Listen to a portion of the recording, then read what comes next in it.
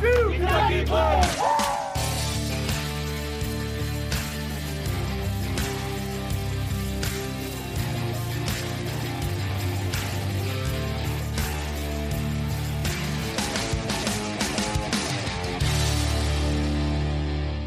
All right, welcome back to the 1-2 Kentucky Blue podcast. I am your host, Coach John Spurlock. Thank you so much for listening in today. Today, my guest is our head coach for our volleyball team here at the University of Kentucky, Coach Craig Skinner. Craig, how are you? Doing great, John. How you doing? Doing very well, very well. How's the COVID-19 life going for the Skinner household? It's been good. You know, I can't complain. I mean, sure, there's space limitations and everyone's, you know, in the house and all day long, and every day becomes a similar day to the last one. But you know, our kids have done a really good job of staying busy, and especially with school, you know, projects and stuff going on, and they've all kind of written out their own workouts. So you would be proud of that. They have Awesome. Their routines they're doing each and every day, and exploring a lot of different things to keep us busy. And Megan, you and I, we've gone however many days this is. I guess it's March 12th or 13th. Every single day we've gone on at least a 3-mile walk. So our dog loves us right now, and I don't know what she'll think at the end of it, but we'll see. That's awesome. So how old's Eli? So he's your youngest. Eli's 10. So Eli's 10. So he's pretty self-sufficient. I'm on the other side where my youngest is 4, my oldest is 7. And the only thing I'm allowed to teach is gym class, because I should not be teaching any young student on the reading phonics or math in general. So, you know, my duties as a homeschool teacher chime in about 1 or 2 o'clock in the afternoon when the sun's out, it's nice weather, and we can get outside and run around and play some sports. But it's good to hear that everything's good with the Skinner kids. Oh yeah, well you're still cool, you know, with kids that age, 4 and 7. I mean, Dad is like the coolest thing ever. So you can get them to probably do about anything in gym class and whatever else you might think. I'm sure you could probably take them fishing or something. They would love that too. Now, we've done that. We've gone outside and made up games, played tag. Yesterday we had a Nerf war, so we got the Nerf guns out and, you know, acted like idiots and ran around the house and the backyard. So it's been fun. It's been fun, but keeping them on task with their schoolwork has been a real struggle. Oh, I can imagine. Yeah. I can imagine. So let's dive into this, and just to give our to give our listeners a little bit of perspective, we've highlighted our performance team. So we've had Coach D and Coach Wood from strength and conditioning, Katie Poole from athletic training, Monica from the nutrition standpoint. We even had Macy Morris on, who's a former student athlete.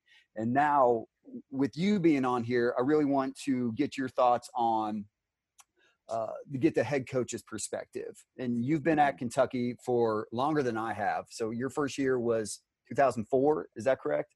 2005 was the first season. I guess I was hired technically in December of 04, but first season was 05. And you've done a lot of great things since you've been at Kentucky. So the past 3 seasons, you either had a share or won the SEC championship outright. But first thing I want you to talk about is, you know, back in 2004 and 2005, looking all the way to 2020 now, what have been some of the changes from a performance standpoint that you've seen in Kentucky that has made an impact on your program? Well, first of all, what we're talking about here is probably one of the most important things for me as a coach that has taken advantage of. And when I came to interview, I was probably on campus for about 4 hours, maybe 3, when I came to interview. And the only person I requested to interview, well, 2 people I requested to interview with were the academic advisor and our strength coach. And the strength coach at the time was Steph Tracy. And because I just felt how critical that was to development of athletes, both physically and mentally. And on the mental side, I just strongly believe that a lot of confidence stems from fitness. And as an athlete and a player, fitness has to be, you know, you can control that. And our program and you leading it has had a significant deal, but it has started from all our weight activities being done in Shively. And really that's pretty much it. We had a GA trainer at the time. Now we have a full-time trainer, Katie Poole. We had no nutritionist, so to speak of, other than probably one on the university side. And, so Monica's program has been significant for us. And then, on the mental side and competitive edge, competing side, Dr. Cormier and the balance of all that and the people that you brought in your program, there's really no excuse for our players not to take full advantage and not to be the most physically fit people they can. And it's been a group effort, but the combination of the Joe Kraft Center, Nutter weight room, the stadium, sand workouts, to the all the things that we've encompassed has been significant in our athletes' development from the day they walk on campus to the day they leave. That's awesome. One thing as I think back to your team specifically and thinking about from a performance standpoint, what was one of the things that I feel like helped your group get to the next level in terms of winning multiple SEC championships was their buy-in to our nutrition program. And I can't remember if I brought this up with Katie when she was recording her podcast with us, but as I look back to 5 years ago, like the 2013, 2014 team, we were essentially begging them, like, you have to fuel your body, you have to eat the right things. And now, and it's probably because it's, nutrition as a resource in terms of Monica and her staff, and then the actual food we have and the fueling stations, it's in an abundance, but our volleyball team has bought in so much to fueling their body, doing it correctly, taking initiative, and, scheduling meetings with a dietitian, even if they don't have to, just to make sure that they're on the right path. I think that's one thing that kind of helped your group get over that hump and start winning those SEC championships. But what are some of the things that you feel, and they could be outside of strength and conditioning and performance, but what are some of the things you feel really helped your team start this run into winning multiple SEC championships? Yeah, just quickly going back to your point on that. I mean, 10 years ago, there was a huge stigma on nutrition, and especially in female sports, that if you're talking about nutrition, it means you're accusing players of being fat or out of shape. And so now that we've gotten past that, and there's an understanding that nutrition is your fuel, and it's an asset, and the right people involved in it can really make huge strides. And again, it has a lot to do with mentally how you're feeling, how you're using the fuel, and it makes you feel good about your performance and your body and all that type of stuff. So the combination of what you guys do in the weight room, led by you, and then Monica and her staff, really adds to performance. But outside of those things, which is really a baseline. I mean, you have to have those things to be able to perform at the highest level. And the further you get up the food chain in terms of performance, the more serious you need to take those things to make those micro improvements that helps you become a competitive team to compete for champions, to actually winning the championships. And obviously our goal now is to, compete and win for a national championship. But first of all, talent. I mean, we all can't be really good at something unless we have talent, and our staff, Anders, Carly, and has really done a great job of identifying talent. And it goes back to our staff before, when Lindsay was here and before she left for Oklahoma. But the combination of us really taking recruiting seriously and finding point scorers that can win matches for us at the end with kills and blocks and aces. That's the first thing. The second thing is, I think we've done a much better job of coaching the mental side of the game. But your, weight room, your performance, your collective group of identifying how it's important to be successful in the weight room and nutritionally and mentally. And then us as a staff, identifying that, you really have to be present each and every moment to be the best. And so trying to figure out how to coach that, we've done a better job of that. And I think one of the most critical roles is leadership. And I don't identify leadership as only seniors or only upperclassmen. The leadership by our players to buy into the team concept that is way more significant than my individual role. And by being able to do that, that really allows you to have practice that is intense, meaningful, and it is probably as hard or harder to win in practice than it is in matches. So I've spewed a lot of things there, but it's hard to pinpoint one thing, but all those things I really feel have been significant in our success the last few years, and will even become more significant as we try and make the next step. Absolutely. And one thing you mentioned that just spurred this thought in my brain is you are definitely one of our head coaches at Kentucky that values our sports psychology department so much. So Dr. Cormier, and he'll have, scheduled meetings with the groups. One thing I really enjoy about Cormier is after he gets done talking with the team, I like to pick his brain and incorporate whatever message he was trying to send them, or whatever maybe activity he wanted them to do, and incorporate that into their weight room or whatever they're doing for fitness. But kind of talk through with me your thought with, using him as much as you do, and how that relationship started. Yeah, I mean, it's funny because as coaches, we're a little bit control freaks, and we've had success ever since I've been here. We made the NCAA tournament every year. We've competed for championships, and winning championships. You have to let go a little bit as a coach. You have to trust your staff, immediate staff. You have to trust you have to trust nutritionists, and you have to trust someone with your team to be able to send a message that can be congruent with what you're trying to get out of the team. But I read a lot, not a lot. Let me back up. I read things that interest me, and I wish I could discipline myself to read a little bit more. But most of the significant moments that have happened in our program has because something I've read or seen on a documentary or video or something. And there's a book called The Mindful Athlete that I read a few years ago, and it really kind of set in motion for me how important mentally being engaged in the current moment is. And so I reached out to Dr. Cormier, who had already reached out to me a couple years beforehand. And we sat down for coffee and we started talking about that and significant other things to do with performance. And I think he jarred my mind, and I trusted him to communicate with our team. And, so in fact, I've been meaning to meet with him the last couple of weeks and just haven't gotten to it, but I'm going to here soon. But I think it's the more resources you have as a coach, and Dr. Cormier being one of them, of just opening the door to how do you train the mind? How do you get your mind to think in a way that helps you, not hinders you?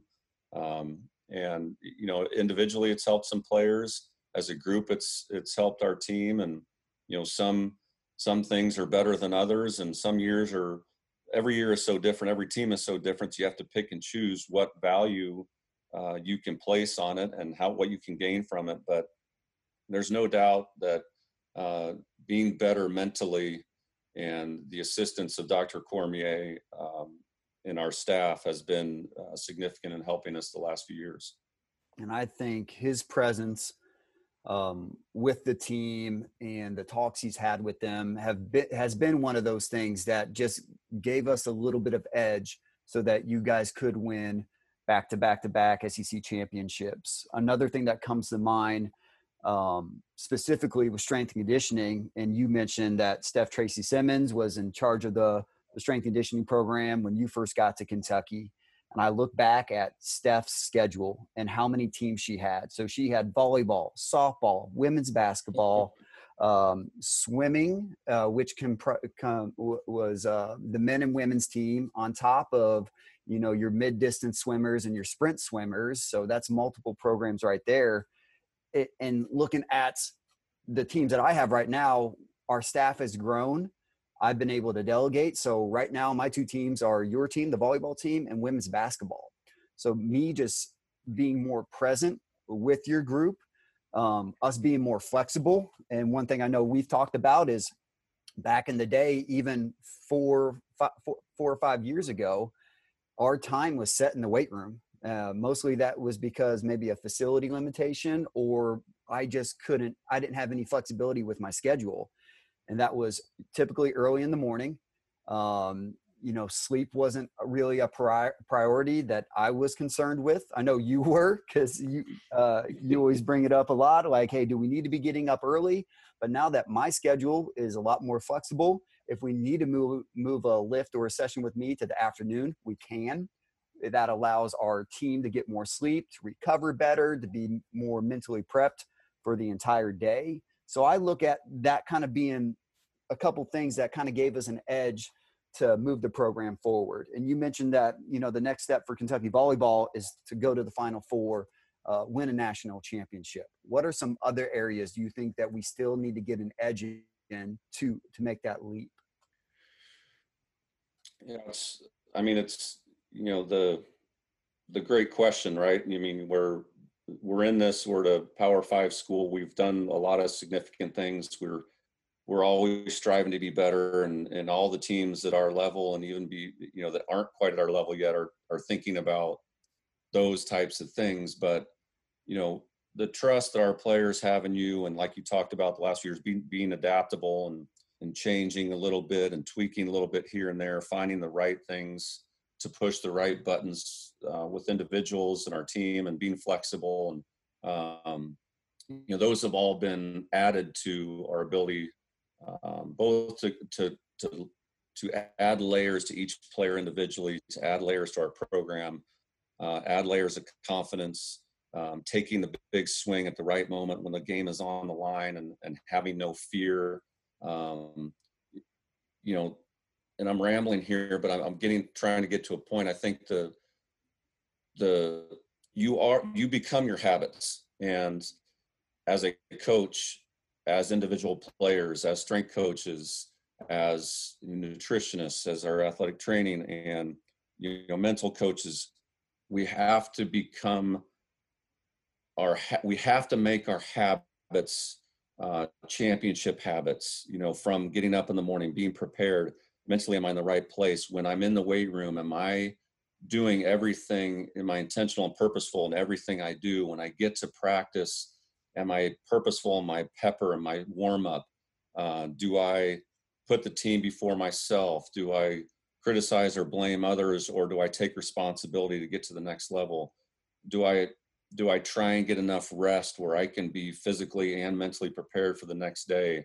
When I'm warming up for a match, is that match the most important thing for me to be preparing for right now in this moment, because it's going to give me a chance to be successful, but more importantly, it's going to give my team a chance to be successful, and every match becomes really important. And another thing is that we have been in these matches, we have played against the best teams in the country, and that our players understanding that we belong here, and we belong in the conversation of the Stanfords, the Nebraskas that have won the last few national championships, to compete and win the whole thing. And, believing that you're there and performing, and knowing that we've worked so hard to do that, and our habits over time have become our championship habits, and we're doing those repeatedly over and over and over again. And right now, our players taking it serious, and hey, today I have a chance to make myself a little bit better. Am I doing it or am I not? And so plotting out our habits throughout a segment of the year, plotting our habits each and every week, and then allowing those to build up by the apex time, once performance time, the end of November, beginning of December, that mentally I know I've done everything possible and I'm ready, and I cannot wait to compete for the championship. So long-winded answer, but making championship habits, and that's how we become those habits, which makes us individually better, and celebrating what our teammates are doing, because no way we can do this alone. That's awesome. So kind of switching gears a little bit, we've been in this COVID-19 life for, it's been 3 or 4 weeks. I've lost track, but what does it look like being a head coach? Previously on this podcast, we've talked about the struggles of being a strength coach right now, and a athletic trainer or a nutritionist. As a head coach, what's happening? What's the struggles? What have you learned from this? Yeah, it's I think every head coach right now is trying to figure out what that means, and what it means for us and our programs and our teams and our players. I think the first thing that came to my mind when you brought that up is trust. And we've recruited a lot of really good players. We've recruited a lot, not just players, but people with high character. And as a staff, we are trusting that they are going to do whatever they can to give themselves the best chance to be ready when we're able to get back together on the court and play. And in these environments and situations, the cream's going to rise to the top, and the people that perform are going to perform when they're asked to. But breaking it down a little bit, each week we're meeting with the position groups, for probably 45 minutes the week. We're asking them to watch some. We're doing some things off the court. We're going to try in our program, and each staff member in our program to put together and do a lot of different things to stay connected. I mean, really, it comes down. It's about the people, and are you willing to put your team before yourself? And during these moments and times, are you, when no one's watching? That champions are made when no one's watching. And Muhammad Ali, talked about that all the time. What are you doing in the dark? What are you doing when no one else is watching? And so I trust our players. I have full confidence that they are doing everything they can right now to do the best they can under the current situations and what they have in their surroundings. And so, in the recruiting process, we really try and identify players that you can trust in the moment, you can trust in obviously serious pandemic situations like this. That's awesome. One thing you mentioned earlier is you said you don't read a lot, and I beg to differ. I think you read a lot, but I think you are very intentional with the content that you are reading. And you are somebody I often go to and I'd be like, hey, what are you reading? You got any good books that you've finished? Some of the ones that I know you've recommended are Chop Wood, Carry Water. You recommended that book, and I think even Coach Cal put it on Twitter and credited you for that. And, that was an awesome book. But now that we got a ton of time on our hands, what are you reading? What are you listening to grow as a leader and a coach? A couple things, I guess. I saw a book that Commissioner Sankey put out. It was Lead Yourself First. That I'm slowly reading through that, and it talks a lot about decision making and being able to make decisions in crunch time. And one of the things that the book was really emphasizing is, to be able to make decisions, to be able to think through processes, you need to have some solitude, and you need to have a time during the day where you're on your own, whether it's running or reading a book or playing the piano or walking or meditating or whatever it is, that you can really critically think about things that are important to you on this particular day. So I like the message and the concept of that.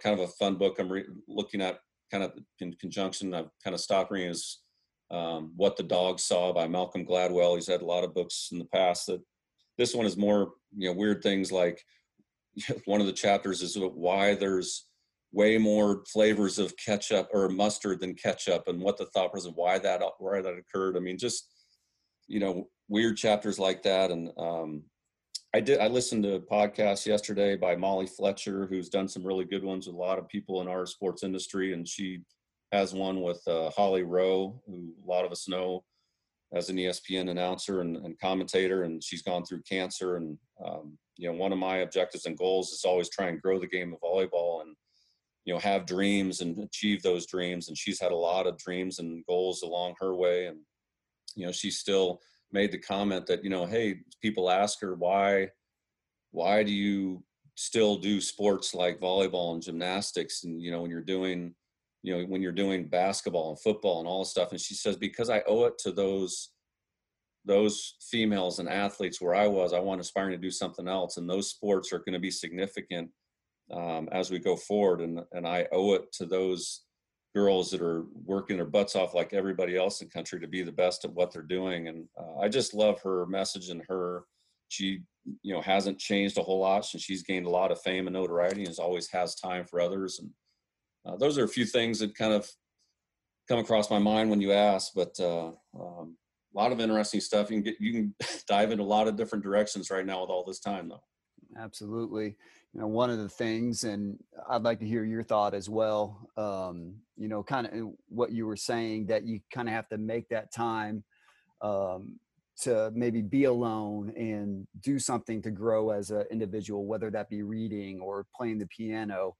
You know, for me, and I don't read books. I really enjoy listening to audiobooks and podcasts. And I always used to do that on my car ride into work and my car ride home from work, which is, now I live just north of Lexington in Georgetown. So it's about a 20 to 30-minute drive, depending on how traffic is. And I would get so much information during that short time. I would either be chipping away at chapters on a book or listening to a podcast that is just part of my routine. But developing a routine for myself now that I'm at home, I don't really have that time. Is something that I've had to adjust to, and I'm still trying to work through all that. Have you had the same struggle, or have you, mesh in pretty well with this life and just making time to grow as a leader and as a coach? It's been a little bit more difficult because, there's 5 of us in the house, and, there's people coming and going, and, into rooms and out of rooms. And so, really finding the space to do that, I think has been a little bit more of a challenge. Even as small a thing as when, 3 or 4 years ago, I just made this decision, I'm going to make our bed every day, or Megan's going to make our bed every day. Just that one little task that makes you feel like you accomplished something already. And our program has talked about little things like that, but I've still been able to, either walking or I like to run. My space is running. I just go out and run for probably 30 minutes or so. And another book I've been listening to that a friend of mine, Coach Rosenthal at Lipscomb, recommended, was The Ride of a Lifetime by Bob Iger, who, led Disney for years and years. A lot of good messages in that and storylines in that, but definitely still able to find the time. But like you said, it's a little bit more of a challenge. So either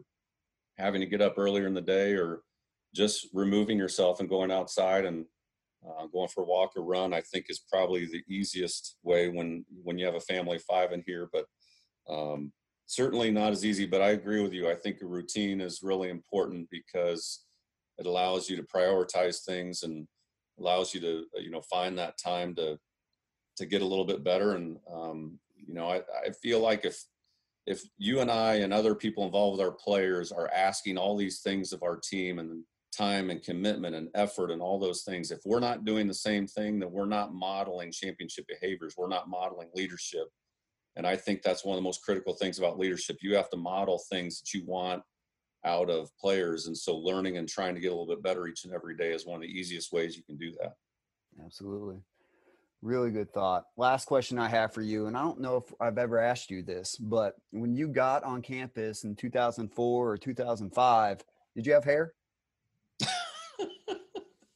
I had more hair than I have right now. How about that? Is that a good answer? No, not really. See, when I first got on campus, I had a long hair, almost to the point where Steph was going to make me cut it just because it was too long. And now you and I are in the same boat. So it's what college athletics will do to you. It just gets in the way. I mean, it's just one last thing to do in the morning to get going. Hey, one thing, hair salons and barbershops are closed now. And I know some people are really worried about that. I had my buddy Thomas, sent me a picture of him trying to cut his own hair, and it was just awful. But, a lot of bad things in this world, but you got to find the good. And, being bald ain't too bad during these times. This is true. We'll chalk it up for us. Yep. That's one win for the bald guys. Well, Craig, thank you so much for being on the podcast. We appreciate your insight. Thank you so much for taking the time. If you guys have any questions for us, any comments, feedback, please feel free to email us at ukstrength@uky.edu. Once again, that's ukstrength@uky.edu.